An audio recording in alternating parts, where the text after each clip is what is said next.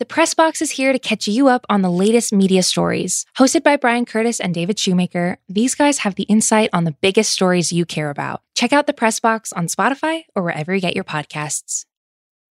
This episode is brought to you by Anytime Fitness. We're not all professional athletes, but we all have health goals. That's why Anytime Fitness gives you access to personalized plans and support from a coach. Plus, you can track your training, nutrition, and recovery progress with the Anytime Fitness app, just like the pros. With 24/7 access to more than 5,000 gyms worldwide, get more from your gym membership. Visit anytimefitness.com to try it for free today. Terms, conditions, restrictions all apply. See website for details. This episode is brought to you by Jiffy Lube. Cars can be a big investment, so it's important to take care of them. I once got a car that I started out with 25,000 miles on. I got it to over 200,000 miles because I took care of it. You know how you take care of a car? You take care of the maintenance, the oil, the brakes, all that stuff. And if you don't, you can have a car just completely fall apart. When your car needs maintenance, head to Jiffy Lube. They provide automotive excellence at speed.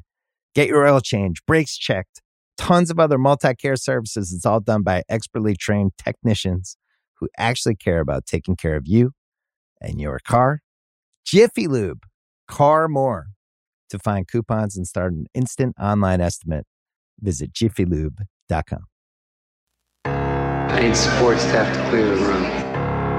Stand up and walk now. Hello and welcome to The Watch. My name is Chris Ryan. I am an editor at TheRinger.com, and joining me on the other line, Lamentus is lovely this time of year. It's Andy Greenwald! Chris, Lamentus 2. I was very clear when I sent you the pin in Google Space Maps. Lamentus 2. I love the IGs you've been putting up from Lamentus 2. Andy, what's up? It's Friday morning, actually. So welcome back to the show. You missed Monday, but we had a great show with Waz. I also just wanted to quickly do housekeeping-wise. If people get a chance to check out 60 Songs That Explain the 90s, please do. If you haven't yet, please check it out. I went on this week and did Pavement's Gold Sounds, which is one of my favorite songs. Me and Andy both love that song. Rob's intro essay is like next level good. Rob is just doing really, really amazing work on that podcast. It's one of my favorite pods that The Ringer has done. And shout out to Justin and Isaac who work on it as well. And it's just like an incredible show. And if you have a road trip coming up this summer, I recommend you like get like 5 or 6 of them and listen to them in a row. It's like, it's a really awesome show. So please check that out. Andy, how are you? Great. I was entranced by what you were saying, you know, and it's funny. You sent me, as you were doing research, not that either of us need to do research for having opinions about Pavement, yeah. But you know, you had been reading like old Spin reviews of records and stuff, and you had sent me our old editor and mentor Charles Aaron's review of Crooked Rain, and I'd had it open in my tab for a while because I kept going back to it. Like it was just this weird rosebud like sled image in my mind, and then I realized that in Google Books you can go through the whole magazine, and it was the first time I felt like maybe I grew up inside of the old time family photo booth at the Rehoboth Beach boardwalk. That maybe when I talk, my children, you just hear, like I'm talking about daguerreotypes and how they used to be great and you could stand for a slow exposure because this was a magazine that we like looked at and we ended up working for, you know, not too long after. And it's a wild time capsule, man. It's just a wild time capsule. You can read not a lot just of that them there were on Google Books. If you're all of them. Yeah. You can just kind of Google Pavement 1992 Spin and see where it takes you. It'll take you to some places. Honestly, my favorite thing in it though is, you know, especially the 90s are back in some ways in fashion, and a lot of bands are taking from that style. I was listening to a great record this morning by a group called Rat Boys. I don't know if you've heard them, and it's just like I could have listened to this in 1998, and that's a compliment. I would have loved it then. I love it now. But there's just like a full page ad in Spin from like February 94 for I think Southern Comfort. Mm-hmm. And the ad is full page, and it's 2 dudes who I guess are like, they probably did market testing. Like, who are the dudes? Like, who looks like a Spin reader? Okay. And they both look like Andy and Chris. That's who I would have chosen for the ad, although we didn't know what bourbon was. I think at that point we were still, you know, pretty hooked on Honey Brown that we could pilfer from older brothers of friends. But both guys look like Jay from Jay and Silent Bob. Like it's two Jays. You know what I mean? No silence Bob. And they are both wearing flannel shirts with nothing underneath it. And the text says, work, fish. Did you see that coming? No. The dudes are standing on a dock holding fish they've caught. What a world. I don't know. What a world. I don't know how I would connect that to the 90s. Did that happen in 1994 more than it happened now? Like outdoor activities with Southern Comfort? Just explain to me the Venn diagram of hipster grunge dudes who read Spin magazine, are shirt curious, but not like committed. Right. Who work a lot, but when they're not working, drink bourbon and fish. Like we were one America then, I guess. I don't think they drink fish. I think that they... No, they drink, fish. Oh, and fish. Yeah, right.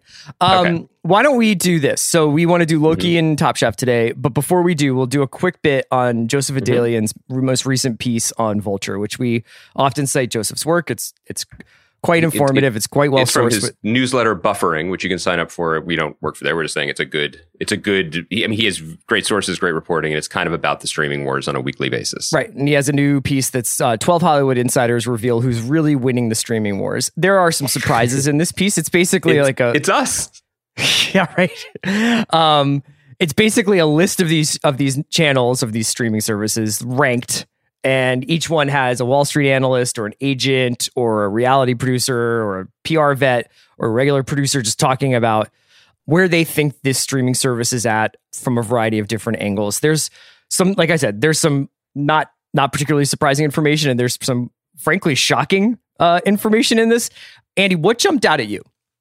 Well, I think the first thing that we need to say is all streaming data is incredibly obscure, right? Because there is no agreed upon standard of ratings. There's subscriber information, et cetera, but so much of what these streaming services mean or their successes has to be judged in terms of like internal accounting, like what they are doing for the larger corporate brand. And we are pretty blind to that information, although we can certainly make some guesses. The second thing is that everyone quoted is just a shark in a snake's body, or like a snake riding a shark.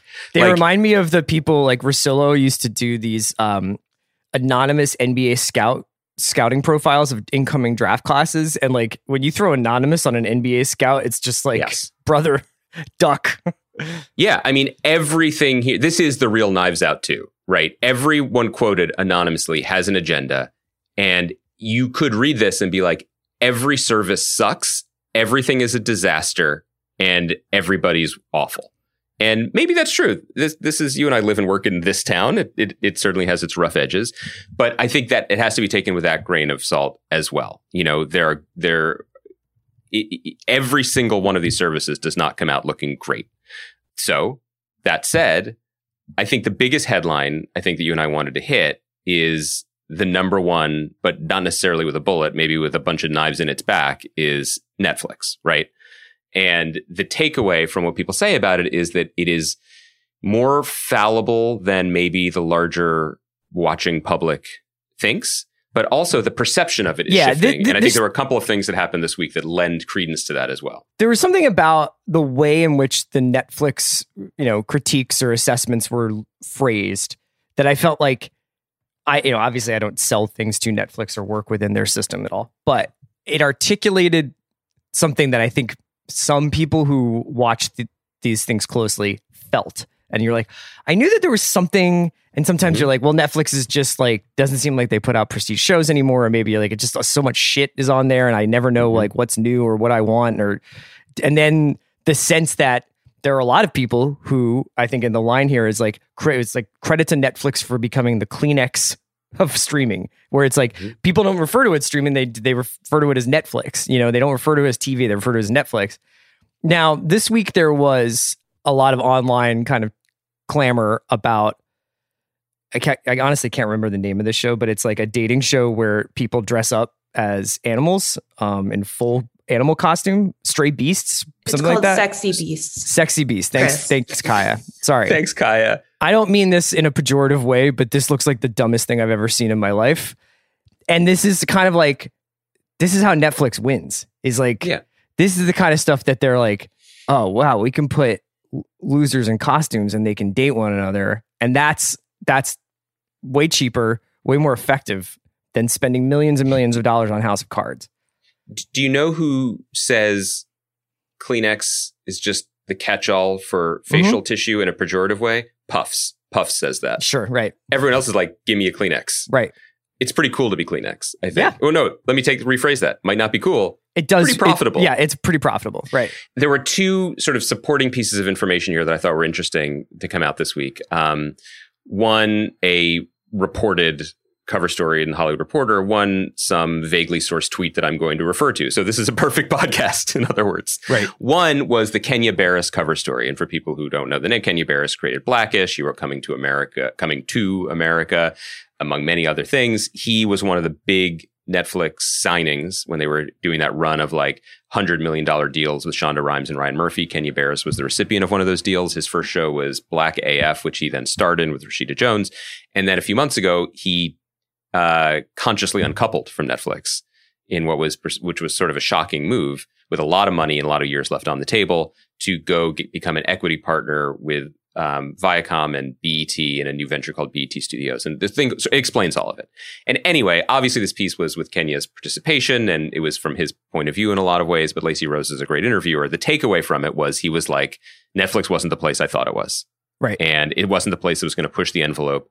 And of course, from Netflix's perspective, they were probably like, we wanted Blackish. We don't want you doing your version of Curb Your Enthusiasm. So It was clearly a bad fit from jump. But that was another sign that, Netflix is becoming the broadcast television that we thought it was going to supplant. The other piece of anecdotal evidence was this study that basically the median age subscriber of Netflix is considerably higher than any of the other services. Again, that's not a bad thing. Like older viewers. Yeah, they typically have more money. There's like a certain value. I mean, look, subscriber-based businesses eschew advertising, so a lot of that demographic stuff may have different uses within their kind of economic ecosystem or whatever their business plan is. I do think that there's like an element to Netflix that feels a little like private equity, or like driven by purely statistical analysis and like cost and it's basically like cost benefit analysis rather than, it would be cool to put a show like this on, like it would be cool. Like, why don't like, we'll do Underground Railroad. You know what I mean? Like, what does Chloe Zhao want to do? Like, she can have it. Yeah. Like, give her 10 hours, I mean, I think having an older subscriber base just means that the early adopters are usually younger people who are hip to things. And then Netflix has been around so long that everyone got their parents a subscription, or their parents got the subscription. And that's a really successful thing. I mean, your boy David Muir is dining well in New York still because of older people who are still watching TV. Right. Forget about young Sheldon. What about old Sheldon? That show ran for years. So that's a great place to be. Your point, though, is really well taken and important, which is to say that we still think of Netflix, and maybe it's still relevant as they're expanding in territories around the world where they have to compete for different eyeballs and different properties. But generally, when you are successful in anything, let alone television, you do more of the same because people come to expect that from you. When you are hungry and not yet successful is when you take the biggest risks. And this is a cycle that we saw happen 10, 15 years ago. And we always cite this, but, Breaking Bad and Mad Men were like top drawer scripts that everyone had read and had gotten Matt Weiner and Vince Gilligan work and jobs and interest and meetings, but had not been made. And AMC was in a position where they were the ones who were ready to take the chance. Mm-hmm. And that's generally where a lot of these other streamers are. And you can see this in the behavior of what Joe Adalian ranks, or his anonymous sources rank as the last one, which is Peacock. And, I'll speak delicately because of my relationship with Universal and with the people involved in this transaction. Are a huge fan of Peacocks in general. I mean, you have many. Anytime I go up to Pasadena, I'm like, look at that blue guy on that roof. I think it's notable that friend of a pod, Damon Lindelof, sold his new show to Peacock. That's, we don't know anything about it. I think it's called Mrs. Jones.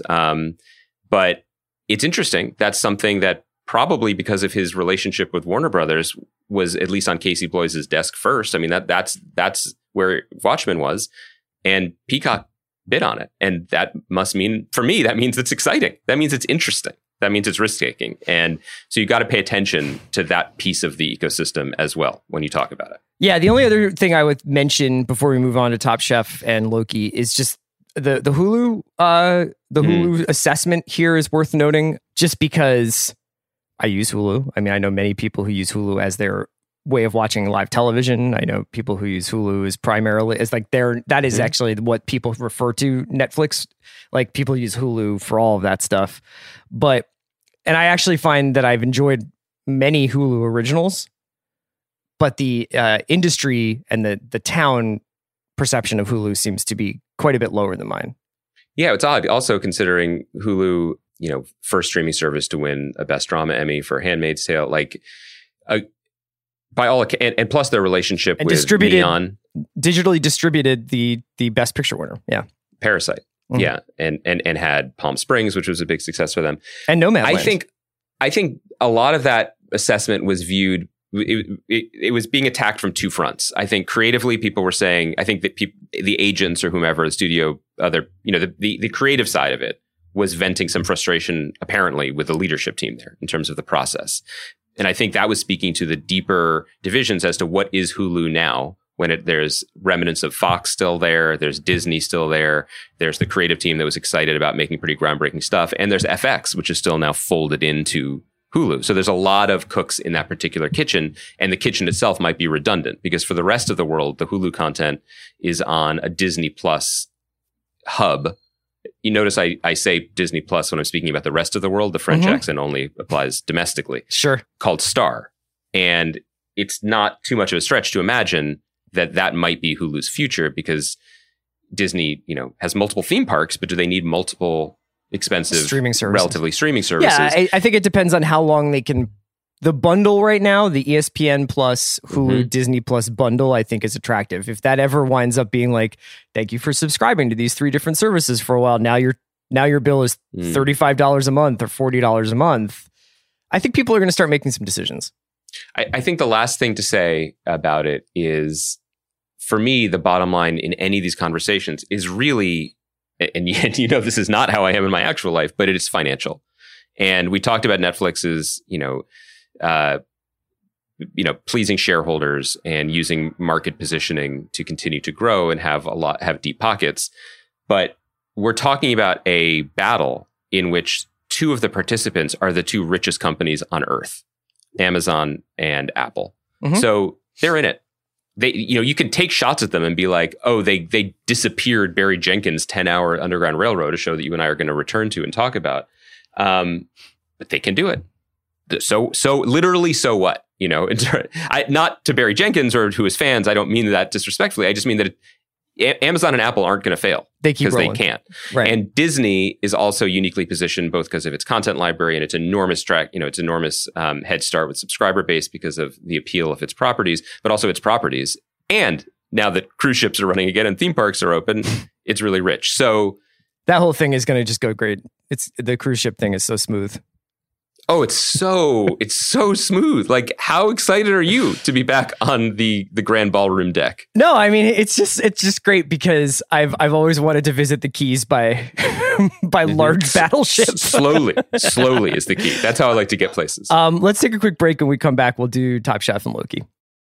This episode is brought to you by Cars.com. When you add your car to your garage on Cars.com, you'll unlock access to real-time insights into how much your car is worth. Plus, view its historical and projected value to decide when to sell. So when the time is right, you can secure an instant offer from a local dealership or sell it yourself on Cars.com. Start tracking your car's value with your garage on Cars.com. This episode is brought to you by State Farm. You might say all kinds of stuff when things go wrong, but these are the words you really need to remember. Like a good neighbor, State Farm is there. They've got options to fit your unique insurance needs, meaning you can talk to your agent to choose the coverage you need, have coverage options to protect the things you value most, file a claim right on the State Farm mobile app, and even reach a real person when you need to talk to someone. Like a good neighbor, State Farm is there. Mom deserves the best, and there's no better place to shop for Mother's Day than Whole Foods Market. They're your destination for unbeatable savings, from premium gifts to show-stopping flowers and irresistible desserts. Start by saving 33% with Prime on all body care and candles. Then get a 15-stem bunch of tulips for just $9.99 each with Prime. Round out Mom's menu with festive rosé, irresistible berry chantilly cake, and more special treats. Come celebrate Mother's Day at Whole Foods Market. Why is it that with sparkling water, I'm always playing guessing games with what flavor I'm drinking? Is it citrus? Is it aluminum can flavored? Not sure. Sparkling ice, though, they really mean flavor. Like in-your-face flavor. Orange mango, black raspberry. Don't even get me started on the strawberry lemonade. Kiwi strawberry slid right into my taste buds DMs last night and let them know who's boss. No subtleties there, and no sugar either. But it does have vitamins and antioxidants. Find sparkling ice at a major grocery store or club retailer near you. Sparkling ice. Anything but subtle.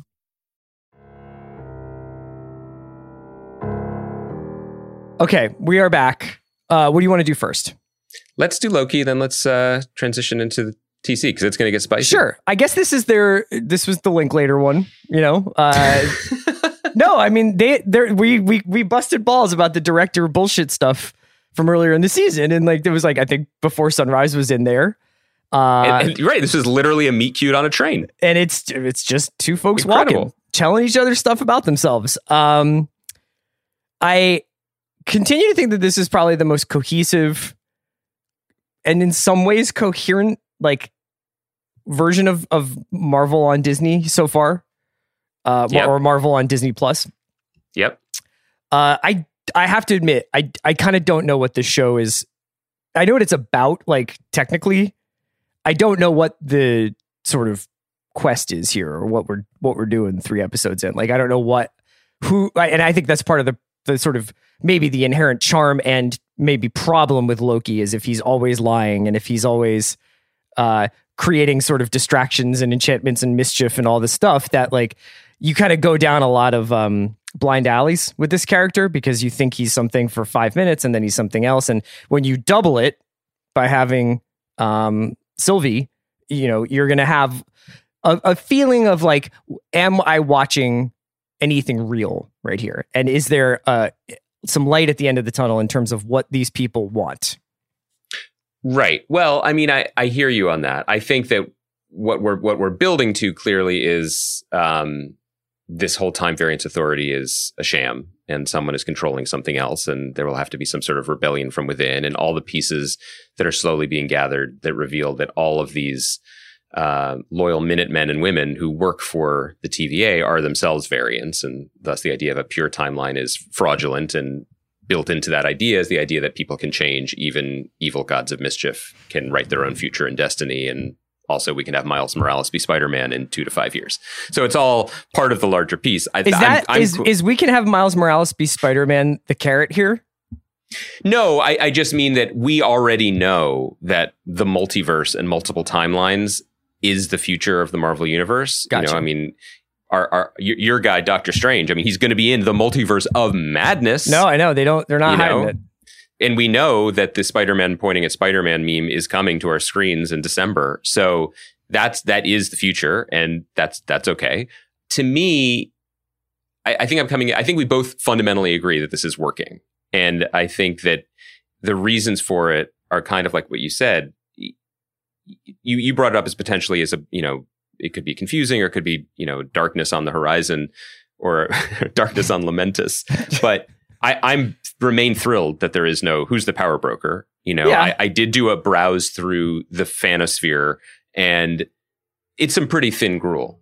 People are like, oh, that moon is Lamentus 1, which you all remember from the Annihilation crossover of the early 2000s. And that definitely means we're doing the Abnett and Lanning Guardians of the Galaxy versus the Annihilation Wave story. And it's like, my guess is Michael Waldron was like, hey, Lou Desposito and Kevin Feige, what's a planet? Yeah, and they're like, what here's planet one. am I allowed to use? Right.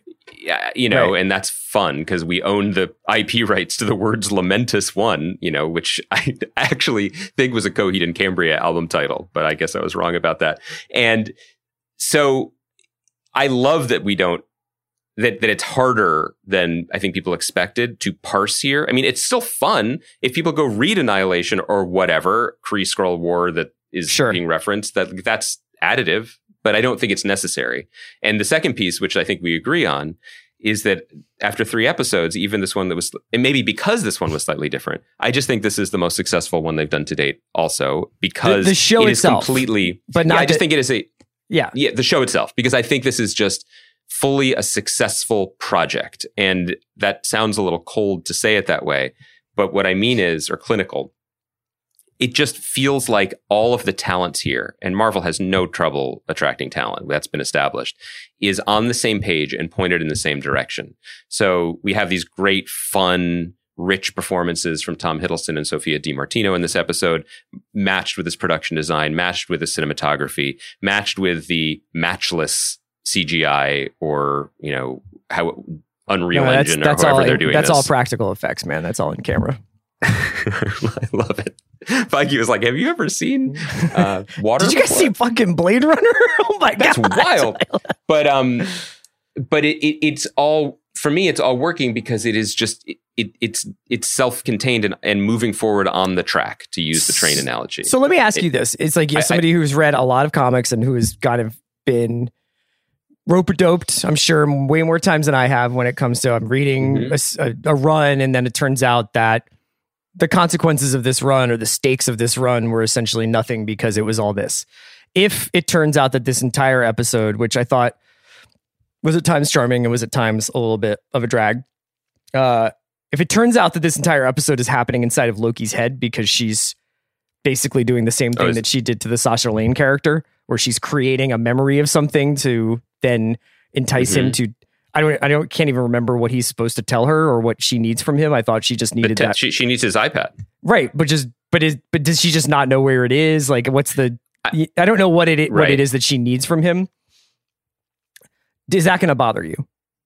That you just spent an hour basically doing a fake dream sequence? Yeah, go ahead. Before I answer that, let me say, I did feel emotionally connected to this episode regardless, because it reminded me very keenly of the last time I was in New York and didn't charge my phone for an entire day.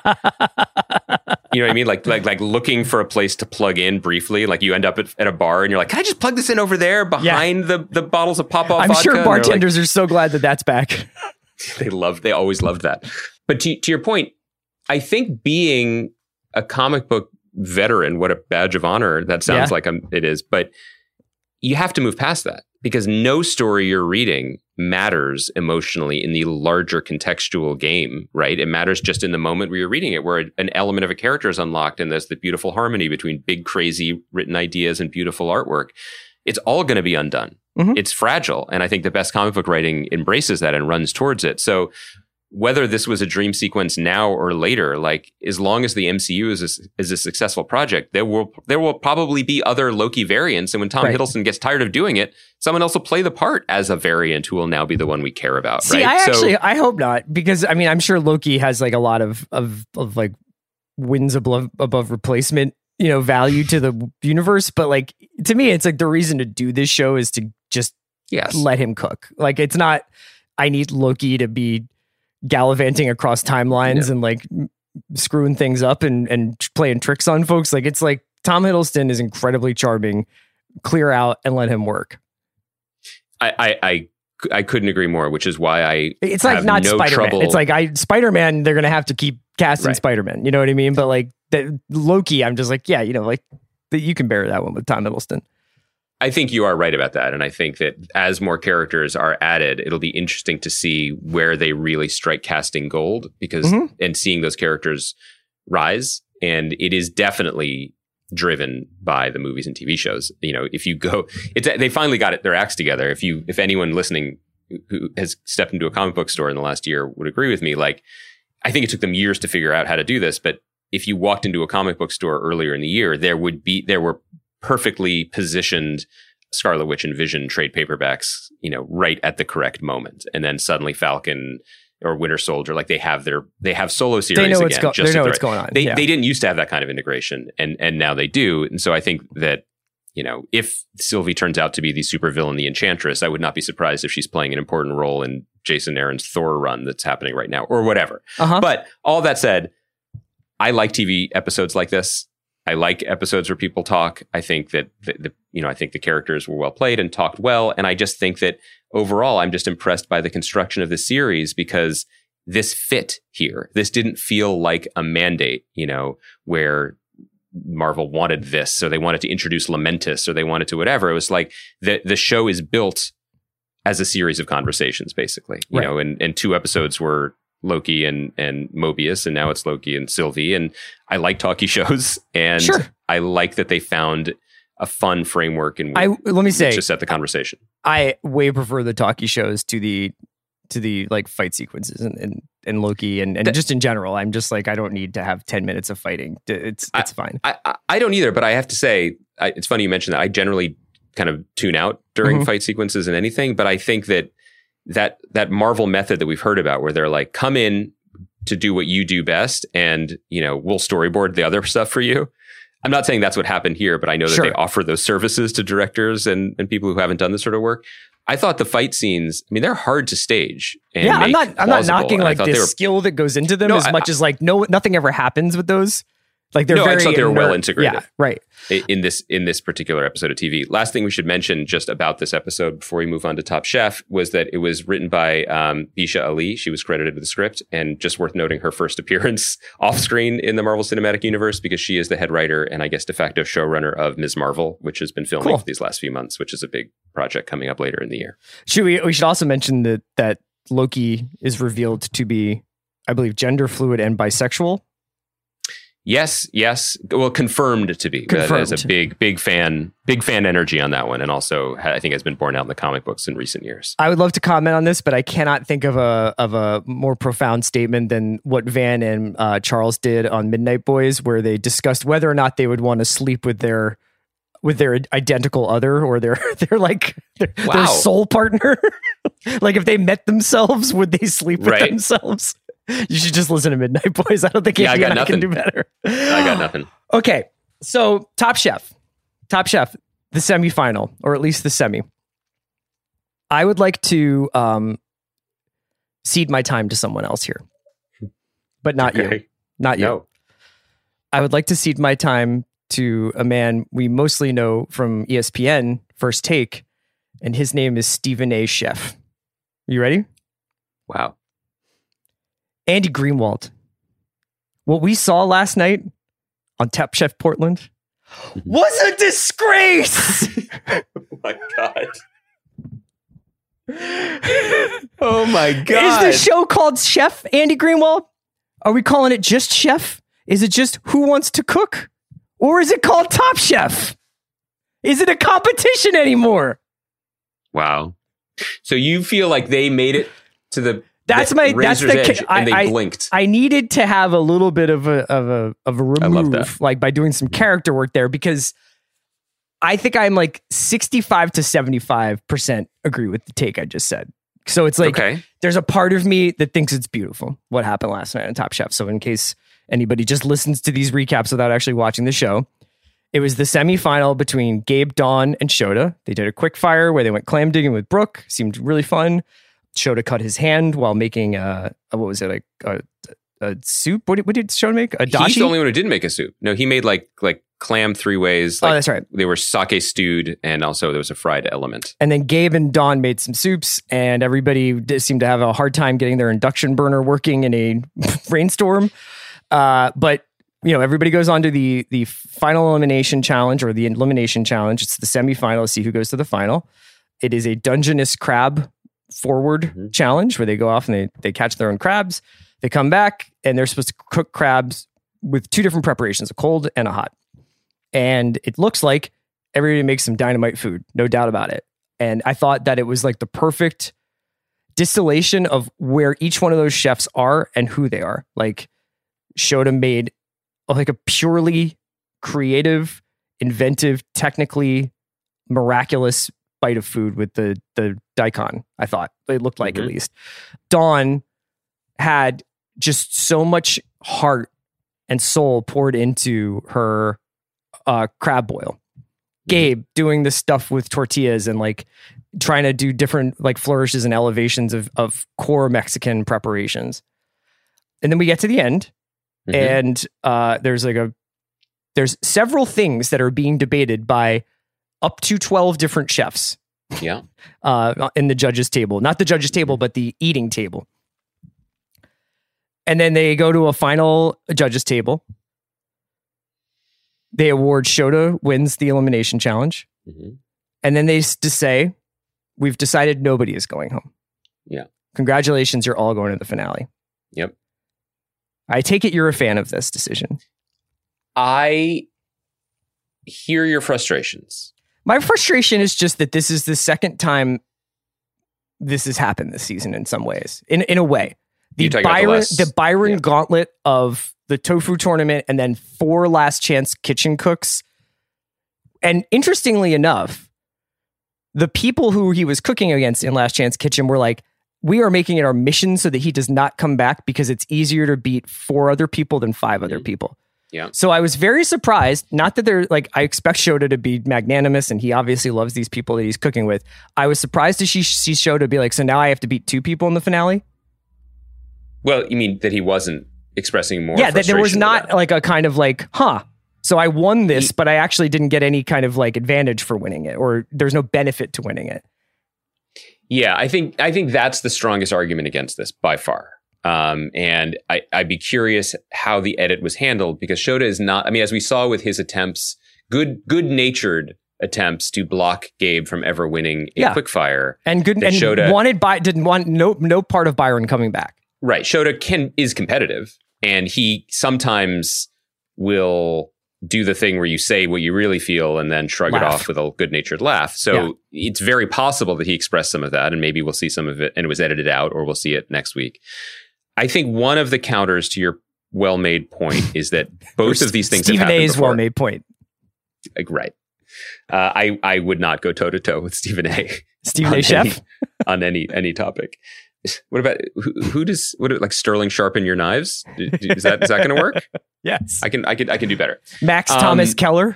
I like that one. Yeah. That's took me a second.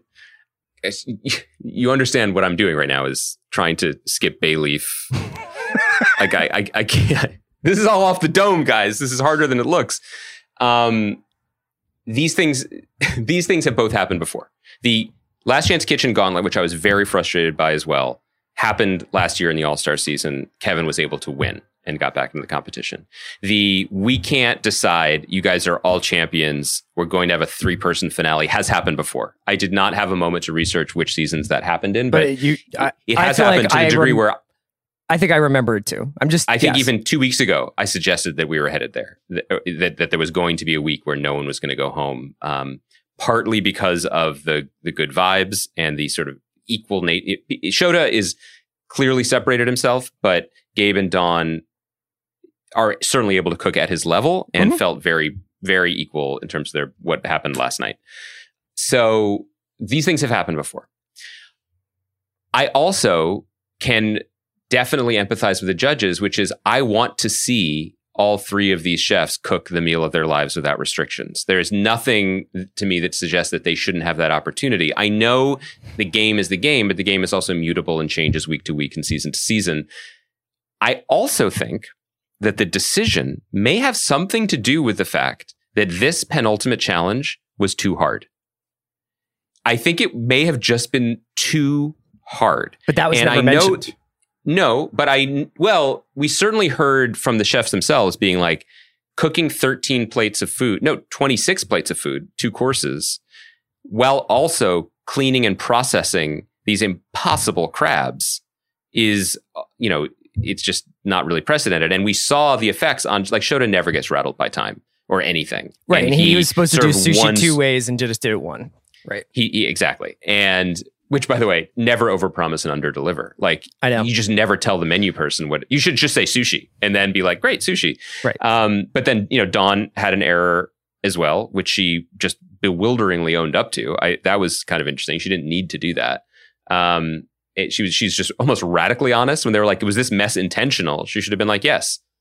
Right. Richard Blaze would have been like, yes. And also, the sauce is so pure, you don't need anything to dunk into it. Right. You don't need a starch. Right. I love Dawn as a person for being so honest and like using that as an opportunity to get feedback and be honest and talk about it, because I think she's going to emerge more successful. I mean, she's already a success, but an even greater chef in person. And then Gabe also, like melted a kitchen towel into a tortilla.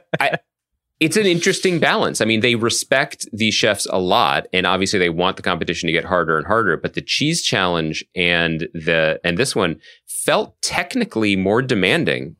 And listen, people who have watched seasons or done a whole deep dive or rewatch more recently than I have can probably correct me if I'm wrong here. But they felt just really hard at a time in a technical way, like just processing crabs. You know what I mean? Like making two dishes and defeating these two people is hard enough, but doing that kind of kitchen grunt work felt really challenging. So I felt like in some ways, though they didn't say it, it was a make good because they all kind of messed up to a degree.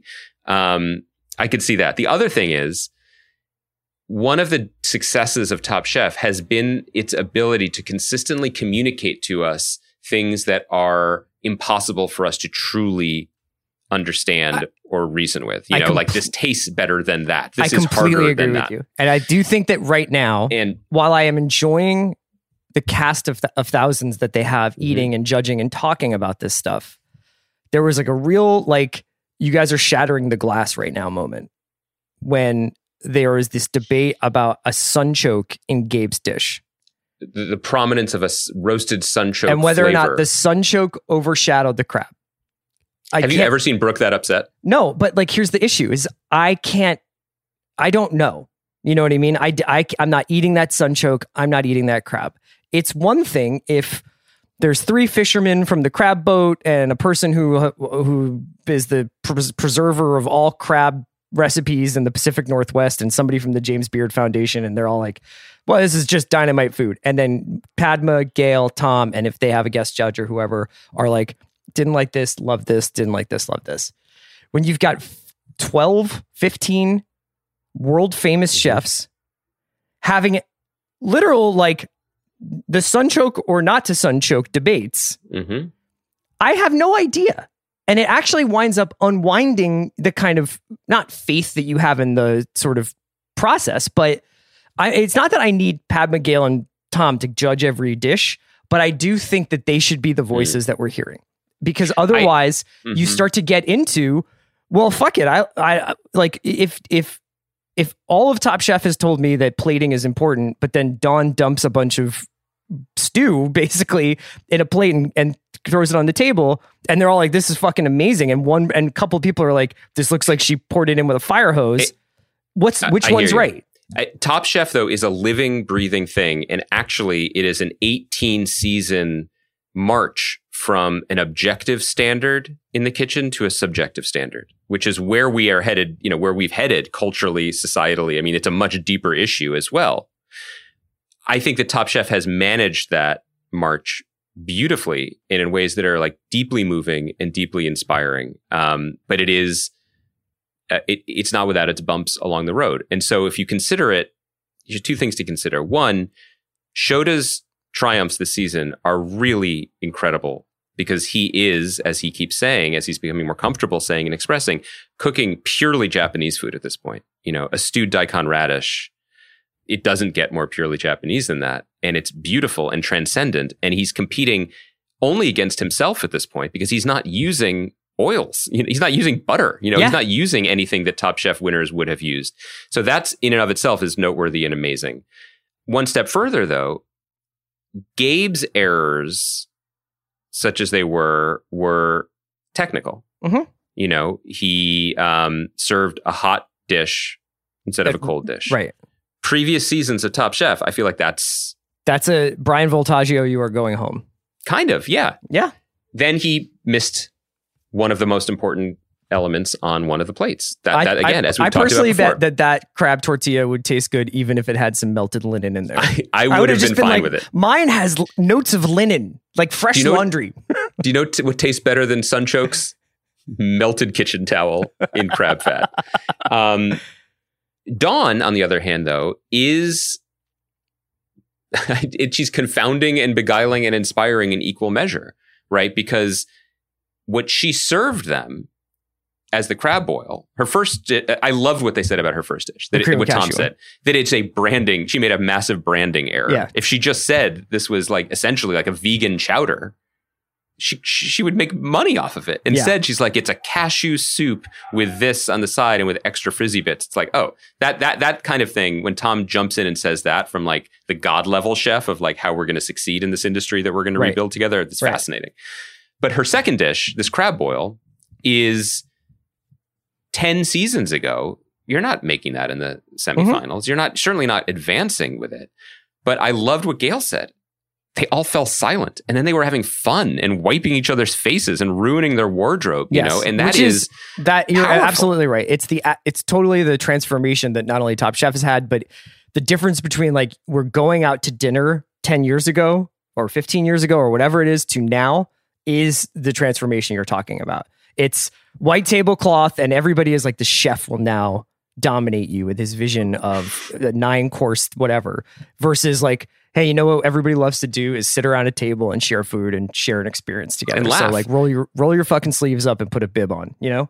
And that's what Alice Waters said.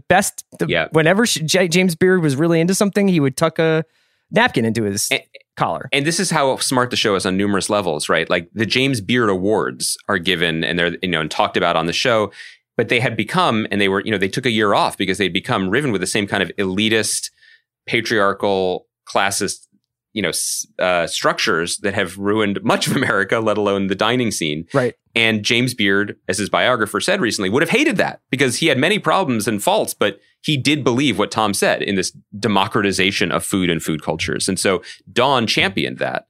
And so for me, allowing them both to move on not only is going to make a really fascinating and I think just beautiful final for what has been an incredibly successful season of TV. And we'll talk more about it next week when we get there.